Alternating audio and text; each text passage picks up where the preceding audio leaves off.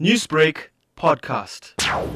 The accused was actually sentenced to a term of 12 years imprisonment, half of which was suspended for a period of 5 years, on condition that she is not convicted of the same offence during the period of suspension.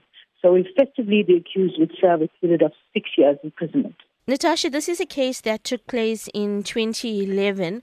What was the incident that she was found guilty for? She was convicted of kidnapping, and what had transpired is that she was walking past the home of the complainant. Let's refer to the child mother as the complainant.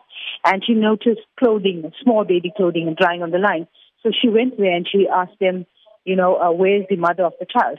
The mother of the child was at that time 16 years old, and she said to the accused that she's the mother of the child. The accused then managed to establish from her that she did not have a birth certificate for the baby or an ID document for herself. The accused misrepresented to her, saying to her that she works for a government department that can assist her in getting those documentation so that she can obviously access some kind of financial funding from the government. The lady, the mother of the child, should I say, mentioned to the accused that her neighbor is her guardian, as her parents were not there. The accused convinced the guardian to let the girl go ahead with the child to Jazini, where she said she would get the documents or get the process started for the documents. When they got to Jazini, the accused said to the mother, why don't you go and buy something to eat and I'll keep your baby? The mother mentioned that she was a bit reluctant. However, she quickly went into the shop. It was this time that the accused took the opportunity to flee with the baby, and she actually went away to Johannesburg. 10 years later, how did this case come to light that the baby was kidnapped? Well, the accused was living in Johannesburg with the child, and there came a time where she and the person that she was with, her partner, they were going for a separation, and then the paternity of the child came under question, and that's how the matter arose.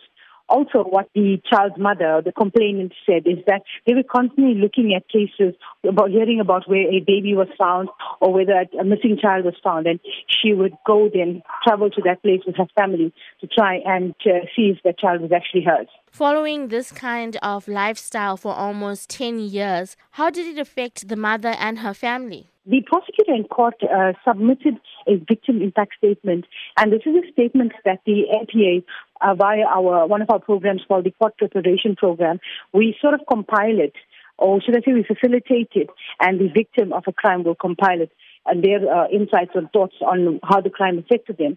The mother in this case said that she was affected very badly when the child was taken away. She spent days and nights and weeks not sleeping, not eating, and constantly crying. And then also she mentioned that it affected her financially. She also spent a lot of money on paternity tests trying to find her child.